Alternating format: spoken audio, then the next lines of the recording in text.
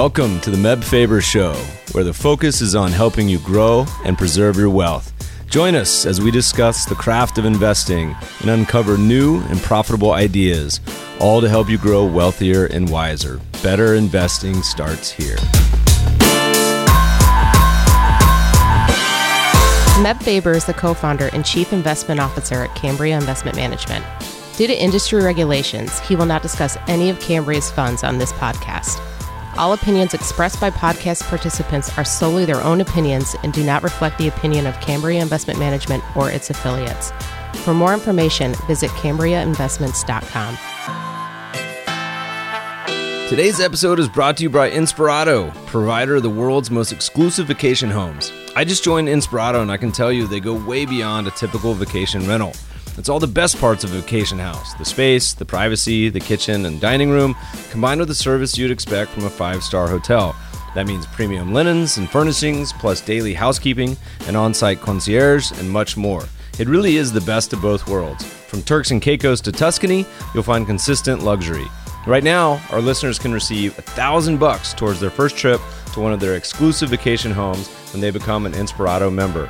You can call 310-773-9474 and mention Meb Faber, or visit inspirato.com/Meb sent me to learn more. That's inspirato.com/Meb sent me. Welcome, podcast listeners. Today's show is going to be a fantastic one. Our guest comes to us from one of the most respected shops on the street, GMO, where he's a member of the asset allocation team. Prior to joining GMO, he is co-head of global strategy at SocGen. Also a prolific writer. He's written a handful of leather-bound books, a slew of papers. We're so happy to have him today. Welcome, James Montier. Thank you very much, Ben. Thank you for having me. So, James, in prep for this chat, I went and reread almost every paper I could find of yours, going back my sympathies for a start. Almost 20 years, and scanned your books because one of them is 700 pages, but I'd read them before. But I noticed there was a very kind of sharp break in around 2016 when you went from your photo was a kind of a very drab, wearing a dark shirt, to all of a sudden wearing Hawaiian shirts. Was that because your market outlook in 2016 became so much rosier, where you said, you know what, I think the markets, this is the time to be fully invested? Was that kind of why you changed the photo? Or if only that were the case. It would have been a lovely one. But no, yeah, I've always been a fan of dressing badly throughout my career. And I guess I joined GMO in 2009. And when I joined, one of the things that the company was slightly nervous of was the fact that I was usually very badly dressed. And they decided that I should start to dress a little better. That if I was going to be have quite such outlandish views on the world, they prefer it if I looked staid. And I think over the intervening time, they have got used to me and I have got used to them. And I eventually decided I could return to showing my true colours, and hence the return to truly outrageous shirts. And indeed today I'm wearing yet another really quite hideous floral design, just to prove my ever-expanding wardrobe of tasteless shirts.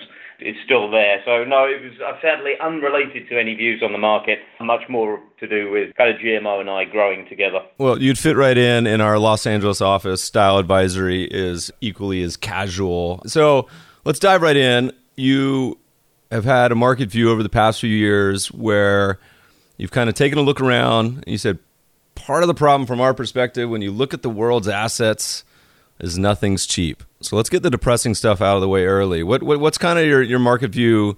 Is it the same as it was over the past few years? How do you kind of view markets today? Yeah, very similarly. I think that things do change, obviously, but by and large, we're still trapped in this world where, frankly, you're reduced to playing a game of picking the tallest dwarf. Not a politically correct game, but the one I think we're forced to play at the moment, where you're essentially looking at pretty much almost every asset being expensive compared to kind of what we would think of as normal.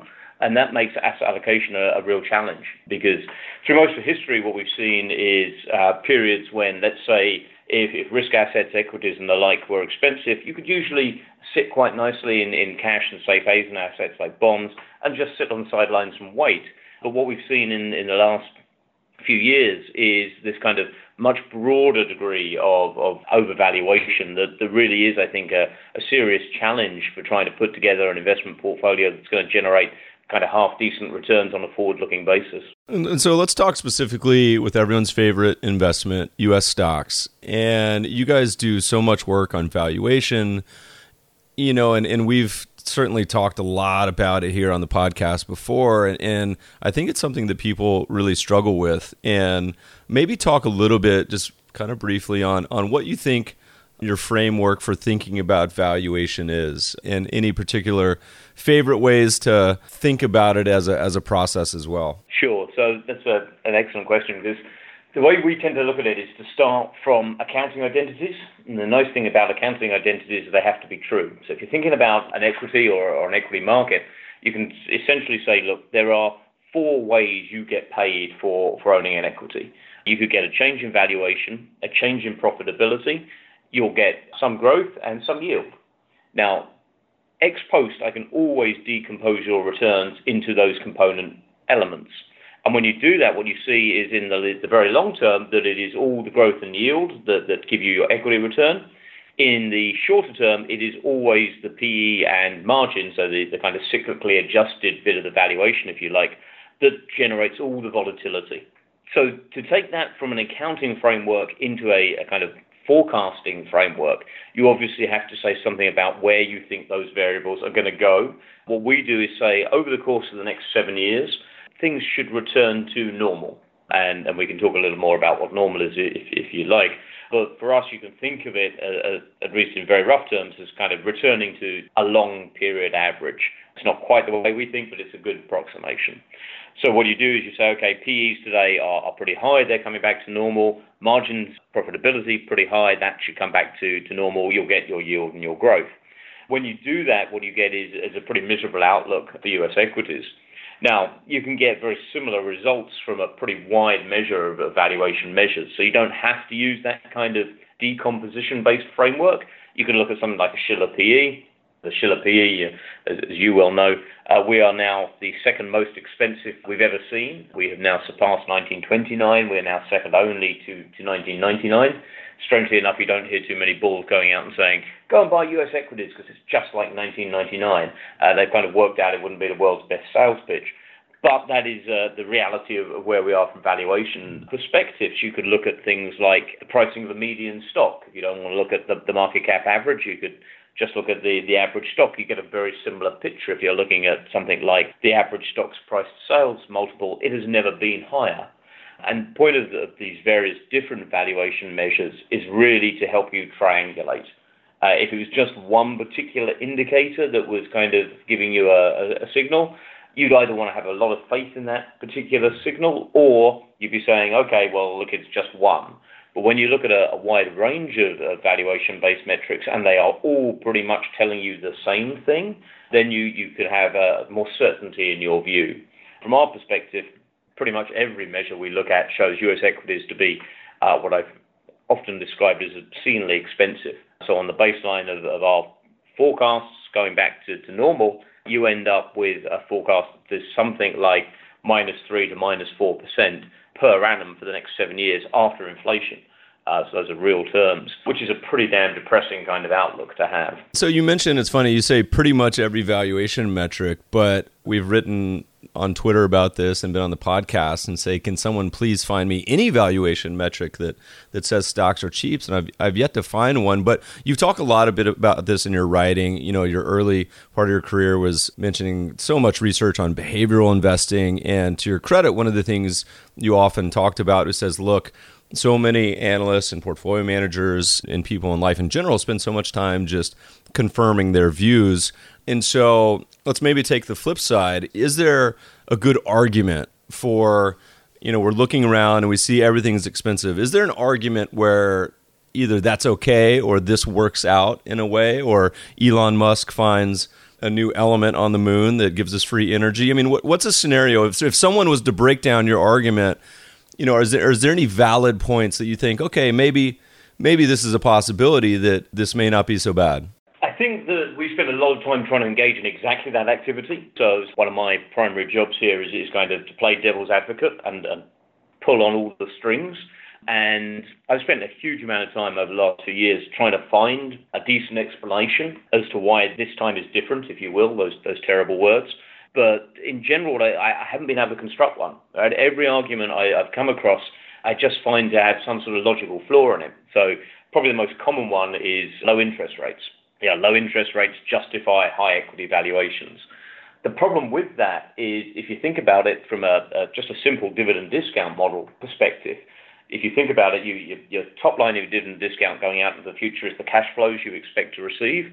The bottom line is the discount rate that you're using. Now, there's a reasonable argument, I think, to be made that the discount rate that you use can actually be independent of the interest rate, but let's assume it isn't. Let's assume it is a function of the interest rate. And therefore, the interest rate drops are discounting those cash flows by a lower discount rate. Therefore, you should end up with a higher valuation. The problem I have with that argument is I don't think the discount rate and the growth rate are terribly independent. So those cash flows going out across the future are going to be lower because growth is lower. And the reason the discount rate is lower is also because growth is lower, i.e. low rates because growth is weak. What you actually end up with is an unchanged valuation, right? You end up with lower returns going forwards for sure, but you don't change the valuation. And so I have a hard time with pretty much all the explanations I've come across for why high PEs might be sustainable. You know, there's Jeremy Siegel and his attempts to kind of, as ever, meet a bull market that he loves. And the whole idea, well, what we'll do is replace the kind of Schiller PE 10-year moving average with whole economy profits instead. The problem with that is manifold, but not least of which is you don't own the whole economy. You own the listed sector. That's what you're actually interested in. The big argument that kind of people use to attack the Schiller PE is, well, it includes 2009, and 2009 was a dreadful year reflecting 2008. And yes, that is true, but it actually doesn't make that much difference. If you look at something like a Hussman PE, which instead of using a 10-year moving average of reported earnings, says let's use the past peak cycle earnings, you get exactly the same picture as you do with the Schiller PE. So it has nothing to do with 2009 being included. So all of these kinds of arguments get thrown up all the time about why a particular metric is wrong or there is some explanation. But so far, I have been completely unable to find one that actually kind of holds water, that you can test empirically and say, yes, that is the case. Like with interest rates, if you look at real interest rates through history and you plot them against, let's say, Schiller PEs, you'll find there's no relationship. So as compelling as it seems that low interest rates could justify high PEs, there isn't a shred of evidence that they ever have done. And therefore, you're acting on faith. It's funny because so many famous investors often recite this message where they say equities are allowed to be more expensive because interest rates are so low. And you gave a great example in one of your papers or books where you said, well, that's funny. Let's take a look around the world. That hasn't been the case in Japan for the past 2 decades, and Japan's not some backwater economy, number 2, I think now number 3 economy in the world, where they had negative returns for over 2 decades. So, but it's funny that it gets repeated so much, and we, same thing, often used to tell people on Twitter or what else, I say, if you think interest rates matter in equity valuations as a model, send us one that works, and I've yet to see one. So listeners, if you find a good one, quantitative, send it to me, and I'll eat my words. It's a funny situation, though, because you have this scenario in the U.S., and almost all the conversations I have with individuals, we just went to a CIO summit last week, and almost everyone agreed with this, where they said, you know what, we know that stocks are expensive. And you had a piece where you talked about this, and you say fund managers, for the most part, all agree that U.S. market is expensive, but still, they choose to own equities. A cynical, career risk-driven position, if ever there was one. I've been amazed by the number of meetings I've had recently where investors have said simply they have to own U.S. equities. Maybe talk a little bit about that concept and why that's potentially pretty dangerous setup and position to be in. Sure. So you're right. This is what I've described as this kind of cynical bubble where people know they shouldn't be investing. And as you say, as you found at the CIO conference, that everybody's like, yes, we agree, U.S. equities are expensive. And I had a bizarre meeting earlier this year on the West Coast of the States with a well-known endowment. And we spent 20 minutes running through all the valuations, and they were nodding away. And I was like, oh, this meeting's going really quite well. And then we got to the end, and we were talking about, well, what are you going to do? So how are you positioned? And they're like, well, our CIO is screaming at us because we've got 6% cash and we're meant to have 3%, so we're going to go and buy S&P 500 futures. This was not some individual investor who had no idea. This was a very sophisticated endowment, and here they were behaving in exactly the way that we've talked about here, is cynical. And to me, this is a very dangerous game, because it implies that if you agree that the market is expensive, but you are still owning equities, you are saying they are going up for some other reason. And that makes me nervous, because it's in essence, you're playing a greater fool game. You've abandoned the principles of investment. You should no longer call yourself an investor. You're welcome to call yourself a speculator. I'm looking forward to the chief speculative officer's offsite. That'll be an intriguing one to be a fly on the wall at. But you can imagine that this is an environment which is very fragile, because if there isn't any valuation support, and everybody agrees there isn't any valuation support, then you are effectively saying the world is priced for perfection. And you're playing a greater fool game where you're thinking, okay, I'm going to hold on to my equities for now because I think I can sell them even higher up. And we know that greater fool games are incredibly hard to win. Keynes wrote about it way back in the 1930s. He talked about the investment industry as a newspaper beauty contest in which the objective was not to pick the prettiest face, but rather to pick the face that the average person thought the average person would find prettiest. You can play that game mathematically. And you say, okay, pick a number between 0 and 100. The winner of the game will be the person who picks the number closest to 2/3 of the average number picked. Now, when you play that game, you get these sort of spikes and these levels. Wait. James, let me interrupt you. Listeners, I want you to think of a number in your head, and you can write it down on a piece of paper. If you're at the gym, just put it in your head. Think of a number that you think would be the best guess for this, and you can see kind of where it plays out, by the way. All right, continue explaining the results. So cool. You play this game, and I played it with over 1,000 professional investors, and it's about the third or fourth largest game ever played, and the only one purely amongst professionals. But you get these spikes, and these spikes kind of represent levels of thinking. So you get a spike at 50. These are what I've called the kind of Homer and Simpsons of the investment world. They've gone 0, 100, 50. So they've not shown an enormous amount of intellectual prowess in playing this game. Then there's a kind of spike at 33, who think everybody else in the world is Homer. Then there's a spike at 22, who think they're pretty smart. And then there's usually a spike down at 0. And 0, you find all the economists, the mathematicians, and the game theorists of the world, because only these guys are trained to think about these problems and solve them. And it turns out the only stable Nash equilibrium outcome is 0. So only when everybody picks 0 is 2/3 of 0 is still 0. Hence, it's the only stable outcome.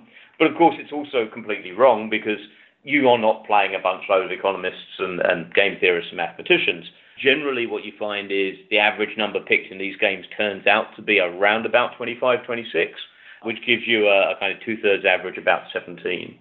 So in the particular game I played, what we found was only 3 people out of 1,000 managed to pick number 17. And the point of that game was just to show how hard it is to be exactly one step ahead of everybody else. And yet that's exactly what you're doing. If you're saying, you know what, yes, these equities are expensive, but I know better than everybody else. I'm going to carry on holding them. I'll sell out before the top.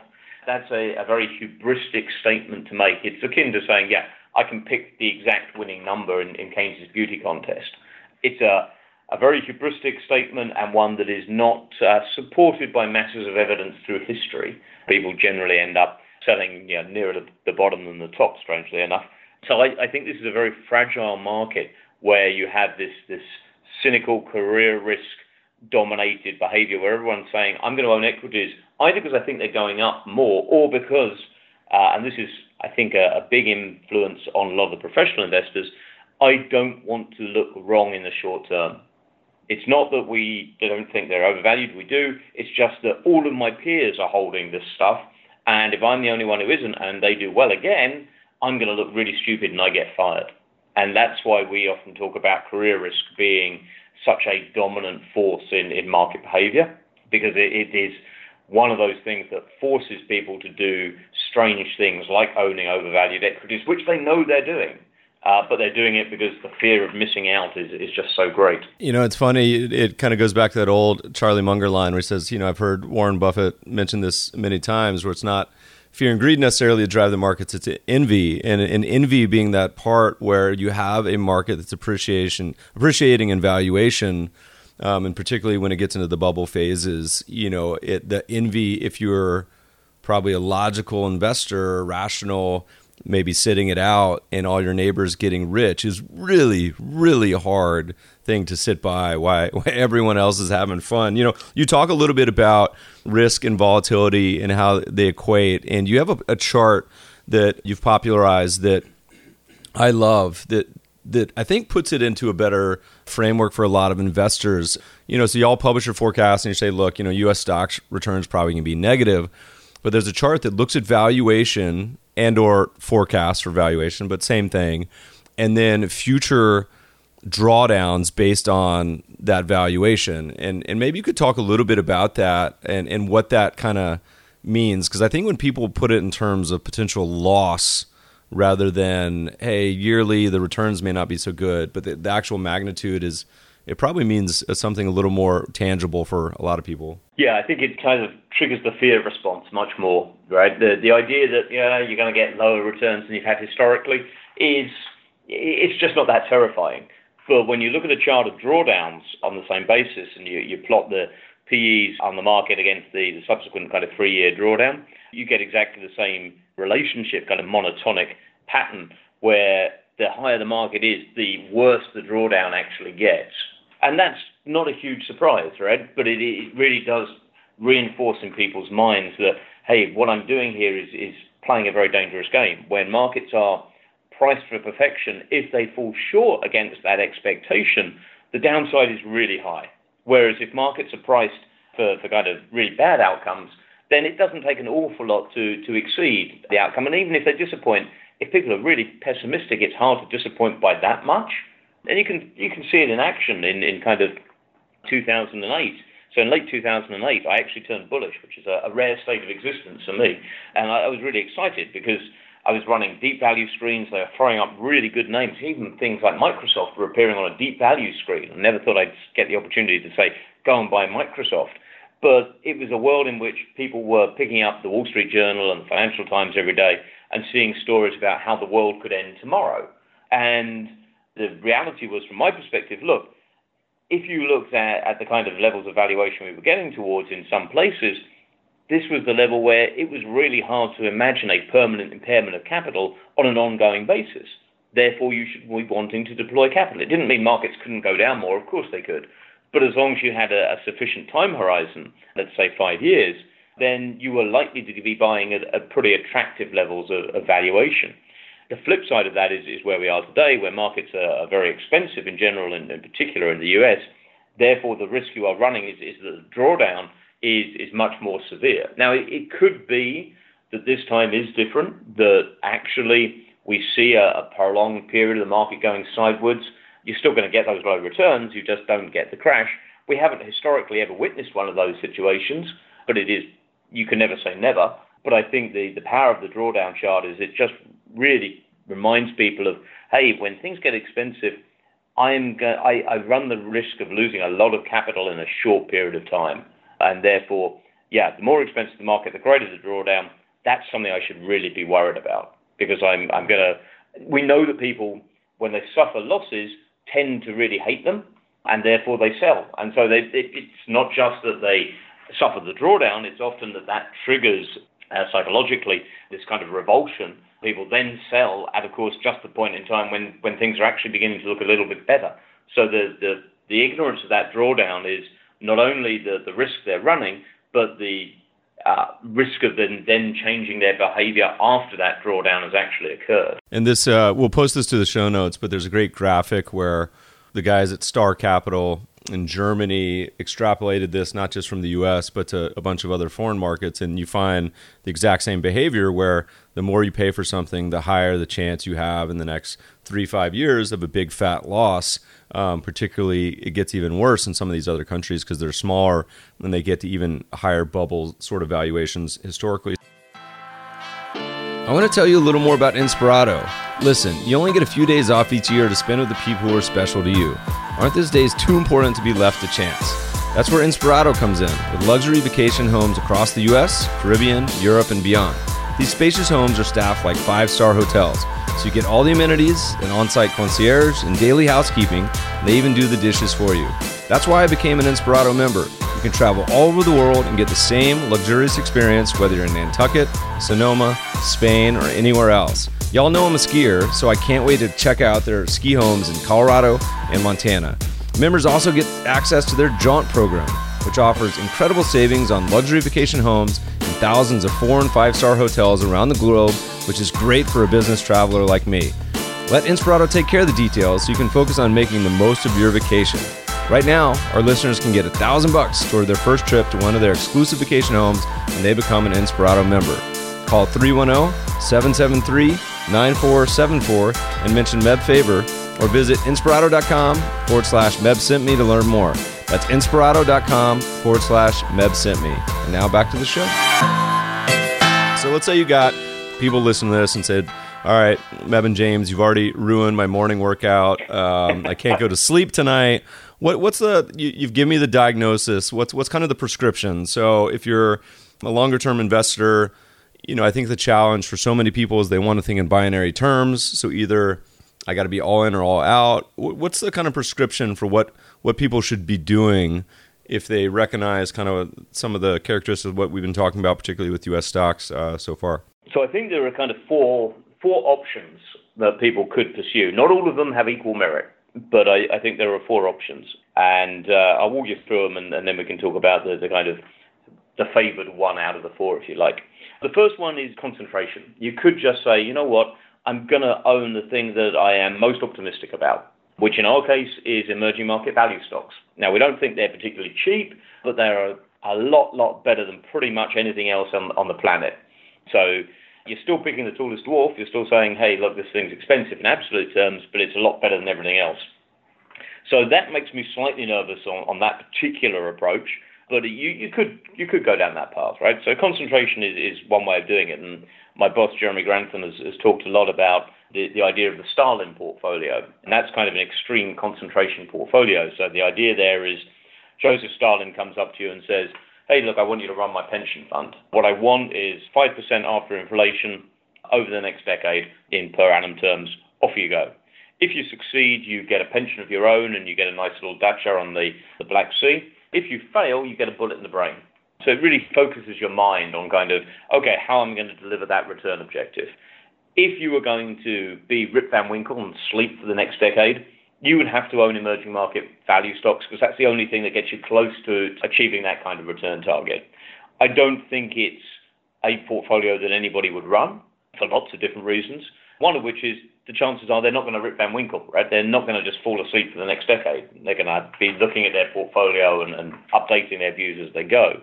And that's one of the problems with concentration is you're kind of giving up the right to rebalance terribly painlessly because you're saying, okay, I've bought these emerging market value stocks. Let's assume they get cheaper, i.e. you're wrong in the short term.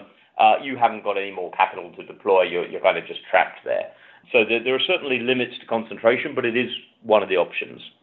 The second option is to say, well, use leverage. This is kind of the risk parity solution, if you will. Hey, look, returns are low. To get better returns, what you need is to leverage up your portfolio. Now, the problem I have with leverage is that it is largely incompatible with a valuation-based approach. Right? A valuation-based approach is kind of what Howard Marks has referred to as an I don't know way of investing, by which he means that value investors are essentially agnostic about the path an asset takes. So cheap assets can always get cheaper, expensive assets can always get more expensive, at least in the short term. If you are using leverage, you are saying, hey, I know something about the path that this asset will take back to fair value. That is it's a difficult statement to make for a lot of value investors. It's not one that I feel terribly comfortable with. And you can look at someone like Julian Robertson, right, the value investing genius who ran Tiger back in the late 1990s, and he shut his fund down in 1999 because he was using leverage and a valuation-based approach. He was long value, short growth, and of course he was getting essentially killed on both sides of that trade And eventually he just couldn't be bothered to deal with clients anymore and said, you know what, I'm just going to shut it down to the public. He continued to run it privately, did very well out of it, but the margin calls were pretty unpleasant, as you can imagine. So using leverage, you need deep pockets and you need a degree of confidence about the path that assets are going to take, which I think are two kind of big hurdles to overcome. The third possible path you could say is, well, seek alternatives, right? So far I've talked about listed equities, listed bonds, currencies. What about all the other assets, private debt, private equity, all these so-called alternatives? The problem I have with alternatives is most of them are not genuinely alternative, by which I mean they are not magic beans, they're not unicorns, they're not somehow uncorrelated sources of return.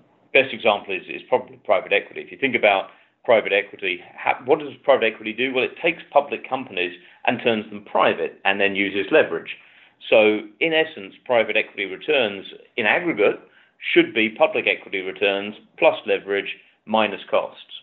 So you can clearly see that private equity, is very much going to be a function of public equity. They're going to be highly related. If you're looking for companies to take private, where are you taking them private from? Well, you're taking them from the public market. We've established that public markets are expensive. Therefore, these deals are being done at expensive valuations, and therefore your returns are likely to be lower. So I think as long as you think of alternatives as being different ways of owning standard risk, then you get an idea about what an alternative truly is. And just like every other asset or strategy, there will be times when it is attractively priced and times when it isn't attractively priced. So a good example that we hold in some of our portfolios, merger arbitrage. Merger arbitrage is a strategy that we think of as just like equity. It's underwriting the same basic growth risk as equity investment, but it has a very different duration profile. Standard equities have duration, depending on how you measure it, is somewhere between 25 and 50 years. The duration for a merger arb deal is somewhere between 6 to 18 months. So it's got a very different payoff profile. But it's something you only want to engage in when merger arbitrage or the deals you can find are attractive, clearly. So it's as valuation dependent as anything else you do in investing. Which leaves you with the final path. And this is my preferred path. I'm a big fan of Winnie the Pooh, and I live in the UK, and I live very close to where Winnie the Pooh was set. In fact, I even got married on Ashdown Forest where Winnie the Pooh was set, and was reading Winnie the Pooh to my kids not so long ago. And one of the pieces of advice in there was never underestimate the value of doing nothing. And I think that's often neglected in our industry. There is an obsession with being seen to do something, action bias. Soccer goalkeepers suffer action bias. Right? If you think about a soccer goalkeeper and a penalty shootout, the ball's placed, the soccer goalkeeper standing there, he's in the middle of the goal. Usually what happens is they dive heroically left or right, and they miss the save, right? The ball either goes straight down the middle or to the opposite corner. The reality is, statistically, they would be much better off if they stayed in the center of their goal. But of course, if they do that and then the penalty gets put in the corner, they look like an idiot. It's like, well, why were you just standing there? So they would rather be seen to do something. So they dive heroically left or right. That's action bias. And I think it's very prevalent in our industry. Why are you sitting on cash? Why am I paying you to sit on cash? Which, of course, you're not, right? You're paying us not to do something stupid. And owning risk assets at these levels of valuation is the kind of definition of doing something stupid. But patience is, whilst it is definitely a virtue, it is a problem, because in the short term, it is indistinguishable whether you are just early or wrong. And therefore, people's tolerance for you tends to be quite diminished. And Keynes knew this a long time ago. He said, those who pursue a kind of long-term valuation-based approach tend to receive very little mercy, because if they're acting in a contrarian fashion, which is inherently what a value-based investor is doing, they're likely to look different. And looking different is career risk. And so it is unfortunate in the short term, because you're sitting there looking, let's say, holding cash, looking conservative, being patient, waiting for that opportunity set to change. If it doesn't change, you are wrong. And if it does change, well, nobody's going to thank you anyway, because they've probably had a lot of investments that were once worth a lot more than they are right now, and therefore you're not going to be terribly popular. So no matter what you do, you're kind of doomed. And that I think is one of the challenges to being patient. But to me, it is the most sensible thing to do when there is nothing to do, which is, I think, a good description of the current asset environment in general. Don't do very much, right? Just sit there, be patient, wait until a better opportunity set presents yourself. Now, the risk you're running, of course, is it never does. The more years that go by with me in markets, the more I think that, there's certainly absolutely nothing wrong with cash, and people erring on the side of having more cash, are never going to really regret it as much as the people that do the opposite. And you had a couple good comments in some papers that tie back to what you're talking about. You said that if you look back in the history of investment, it seemed like people really started from the standpoint of a blank slate, why should I own this investment? But really it's transitioned over the years to being more kind of a, why shouldn't I own this investment? And on aggregate, most of the academic literature shows that all these big, huge, massive institutions that invest real big money, they end up all owning the global market portfolio anyway. But so here's the challenge when we're thinking about expectations. Almost every study shows that investors expect 10% plus returns. The dang millennials are up around 12 because they've never seen a bear market. And so everyone's focused on performance. And you had a good quote in your little book of behavioral investing where you were talking about baseball, but you then segued to say, we obsess with outcomes over which we have no direct control. However, we can and do control the process by which we invest. As investors, this is what we should focus upon. The management of return is impossible. The management of risk is illusory. But process is the one thing which we can exert an influence over. Maybe comment a little bit about kind of developing a good process. You mentioned this poor opportunity set today and, kind of how it's hard. But you also talk about in I Want to Break Free, you said clients really should be looking for managers that is based upon not past performance, but rather process, and then kind of let them have at it. Maybe any comments or thoughts you have there, and we can go. Sure, absolutely. So process is key, right? And you see this with athletes, and as you say, I talked about baseball in one of the notes there, but you talk to professional athletes, and they're not thinking about winning.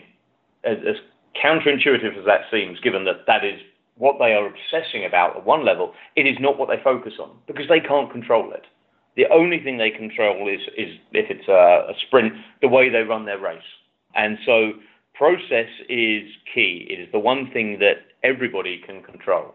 And having a good process, I think, is no guarantee of good returns. It just puts you in the best place to get kind of those good returns. Doesn't guarantee them, but at least if you keep doing the right thing and do it repeatedly, eventually it should lead to better outcomes.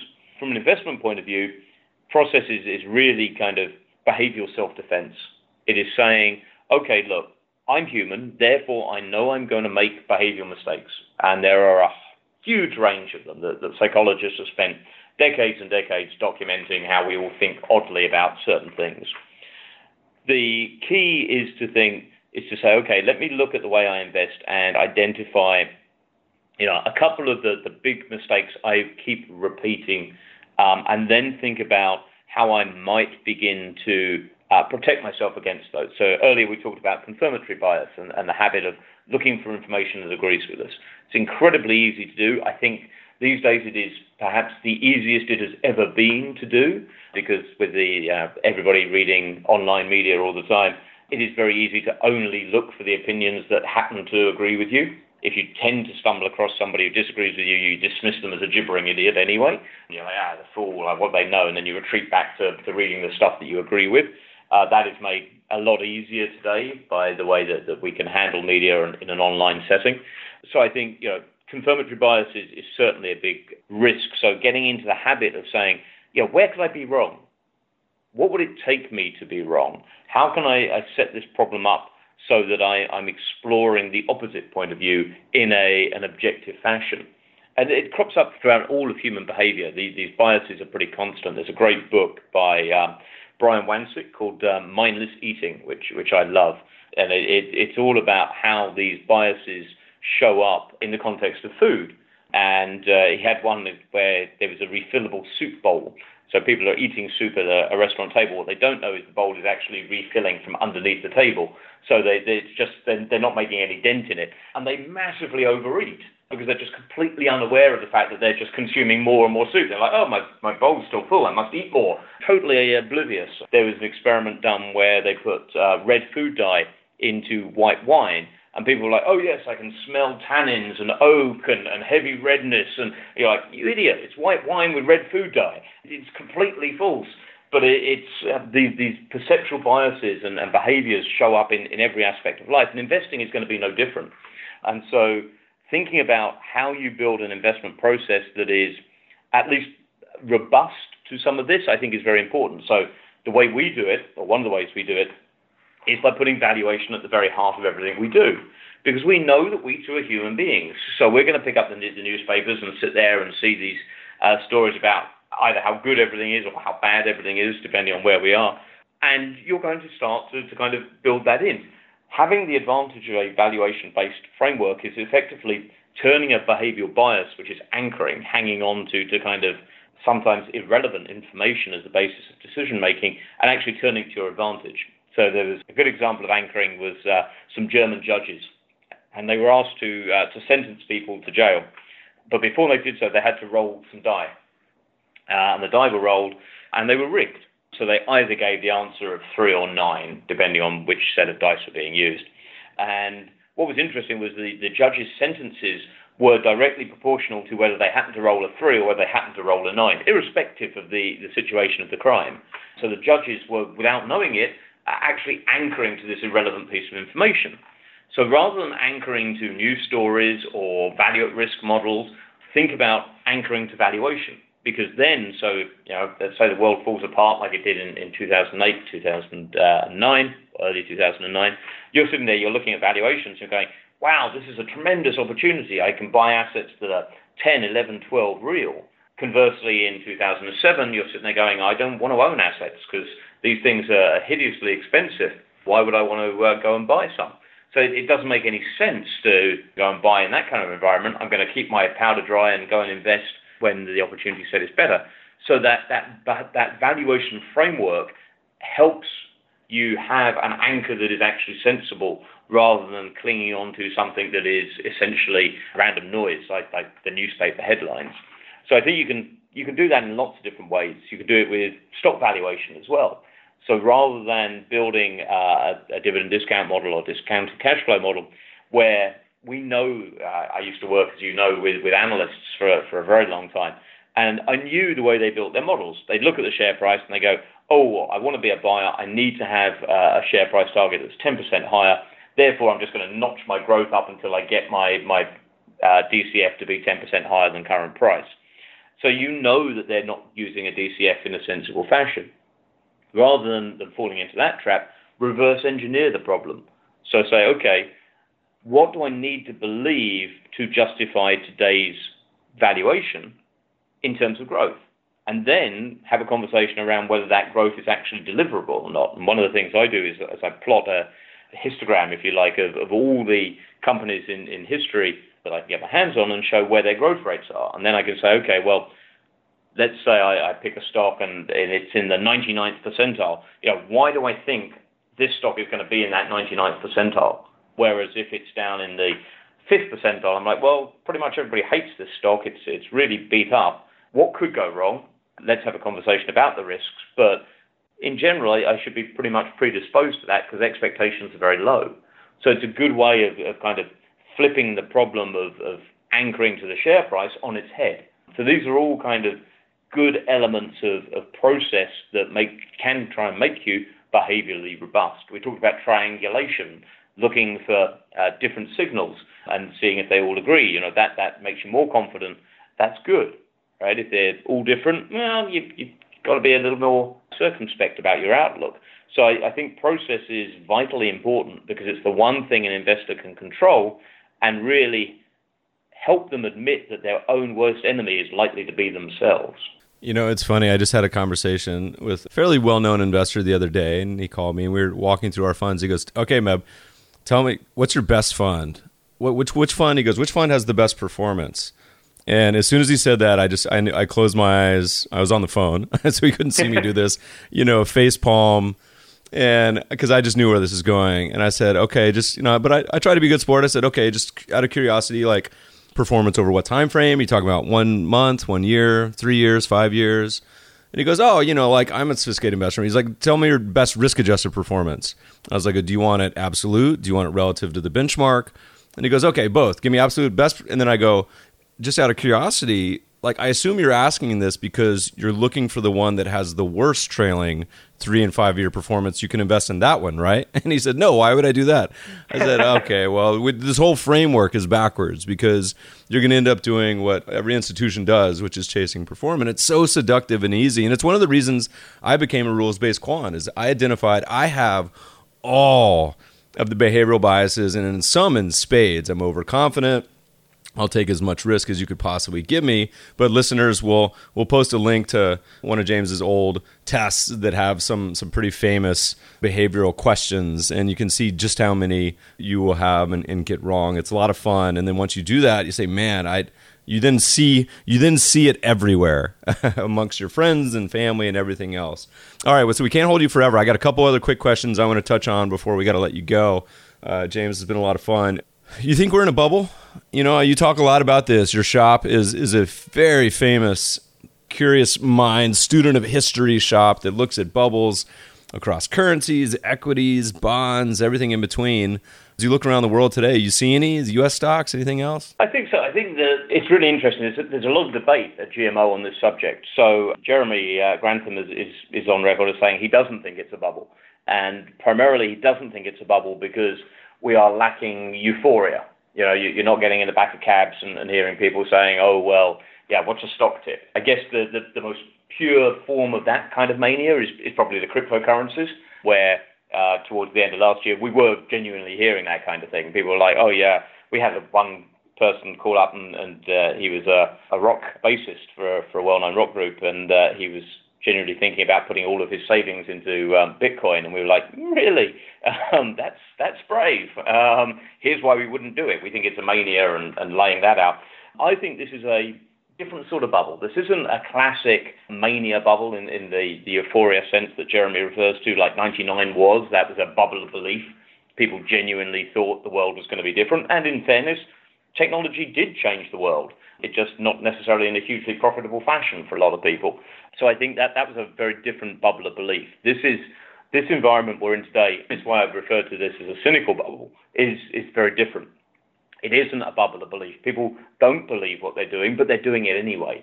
And so I think this is a bubble, but it's a different one from the classic manias, the bubbles of belief that we've seen. Yeah, I tend to agree. I mean, we look at the huge potential spread between expectations and probably reality. And I'm fine with the buy and hold crowd. I often I say, look, we run one of the world's cheapest buy and hold funds. I say it's totally fine, but you have to understand what you're getting. For the example, at least understand that stocks have declined 80% before. And the challenge I always have, as Jack Bogle, I think he's a national hero for all that he's done, but he says, look, in a recent paper, he said, I expect U.S. stocks to do, I think it was 2%, maybe it was 3% a year.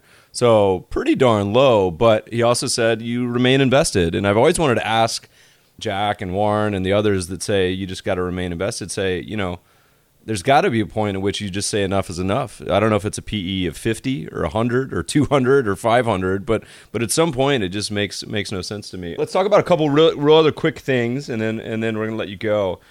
This is a total sideways segue, so just total reset. But this is something that I think is another market myth that so many people get wrong on such a consistent basis that I think is probably useful just to spend a couple minutes on. And it's less about investing and more about macro. So you're a kind of reformed economist, but you did a paper a couple years ago talking about market macro myths, debt, deficits, and delusions. And there was two in particular I wanted you to touch on if you're okay with it. One is you talk about debt with governments or like households. And the second being debt is a huge burden on future generations. Maybe if you could just kind of explain your views on those real quickly, because I think it's particularly helpful for people as an example of their echo chamber, and at least seeing something where, the what they've heard on TV may not be reality. Right. It's the very reason that the genesis of that paper was exactly that kind of. I was getting really annoyed by people spouting and repeating these kinds of things without really thinking about them. And the first was, that households and governments are very different. So if a household takes on debt, it has to repay it. It has no choice, right? And it's a real asset transfer. If a government issues a bond, it will repay it, but it has a very different way of repaying it. It owns the printing press. It will always be able to print money to repay its debt. And that's a very different dynamic. So our government's debt is very different from a household's debt. And yet, a lot of the analogies you hear, like we're living beyond our means, those kinds of things, the fiscal position is unsustainable. They're really ways of kind of taking the household view of the world and imposing it on governments. And they're very different things. A government actually doesn't have to issue debt at all. It is perfectly possible that a government could just finance all of its spending through printing money. And the very term printing money, it kind of sends shivers down people's spines, and they start thinking about the Weimar Republic or Zimbabwe or some of these kinds of examples. But it's not that the printing money is per se a way of generating hyperinflation. It isn't.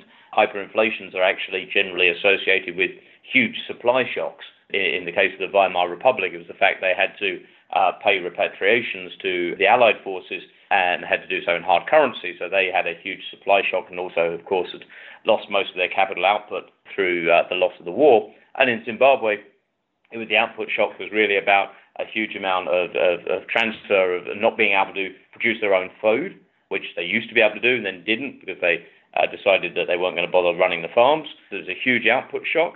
They had to go and buy food on the international markets, and that was denominated in dollars. So suddenly they had this huge debt burden that they weren't expecting in a currency that wasn't their own.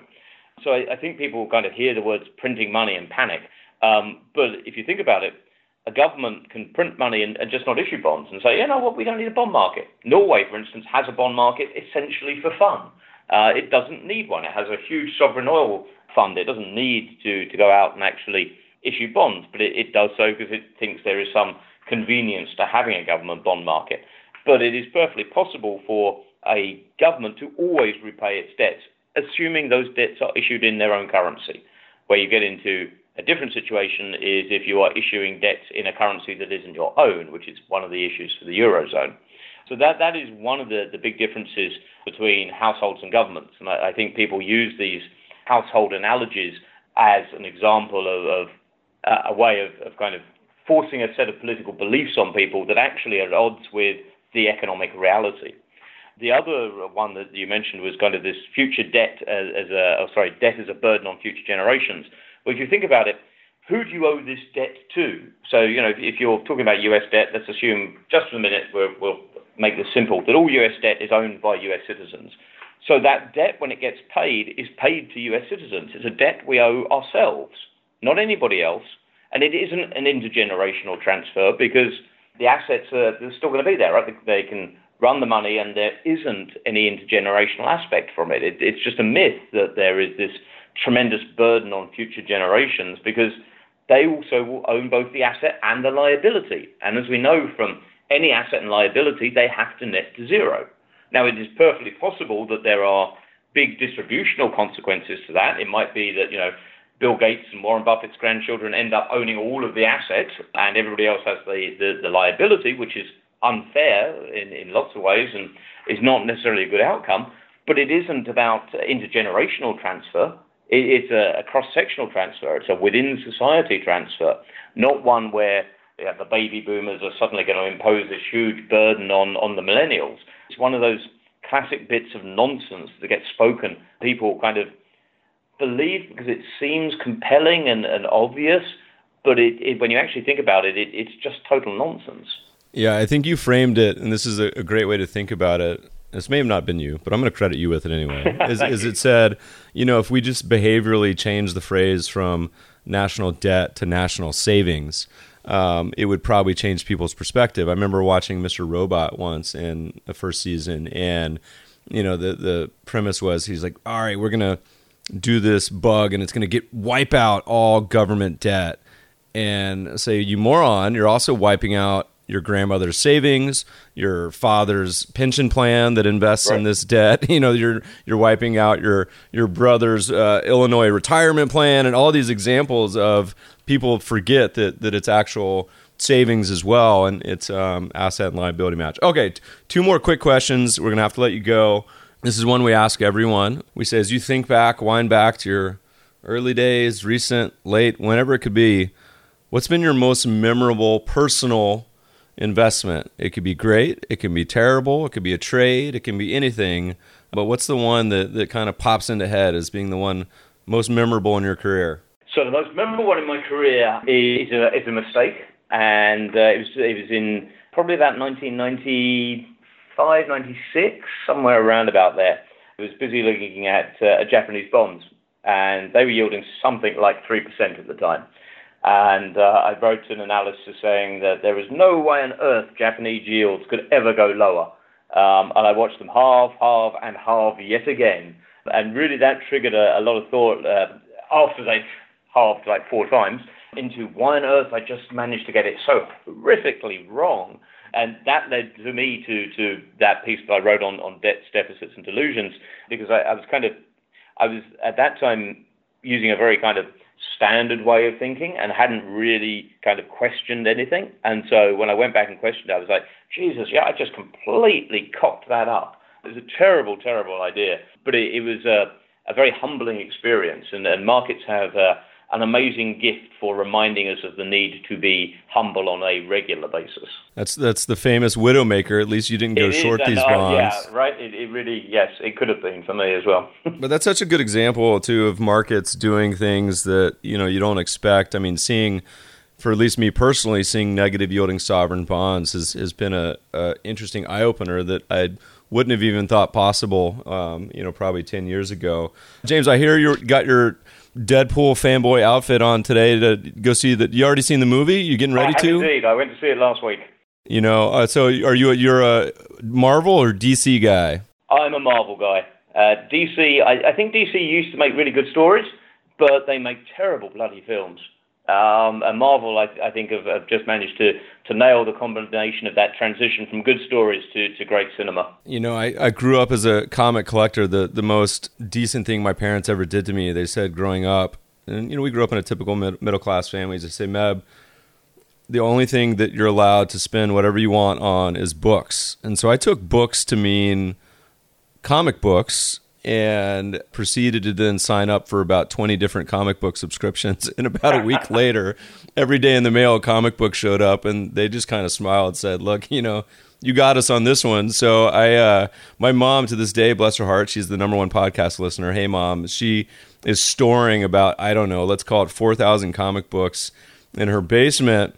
But the best lesson on this altogether was that, I said, maybe they'll be worth something someday. Who knows? Or kids will want them. And then she dug out some like Lone Ranger, not even Lone Ranger, some like Western comic book she had growing up. And the 4 of those are probably worth more than all 4,000 of mine put together, and not even close. So goes to show she's the best investor in our family. James, it's been a blast. Where can people find your writings, follow you? What's the best place? All on the GMO website, which is www.gmo.com. You can register for free, and pretty much everything is on there. Awesome. James, thanks so much for taking the time today, and enjoy the Deadpool movie. It has been a real pleasure, Meb. You keep well, my friend. Listeners, it's been a blast. We'll post all the show notes at mebfaber.com/podcast. We now, our preferred app is Breaker. Check it out. And if you like the show, hate it, leave a review. Let Jeff and I know. Feedback at themebfabershow.com. Thanks for listening, friends, and good investing.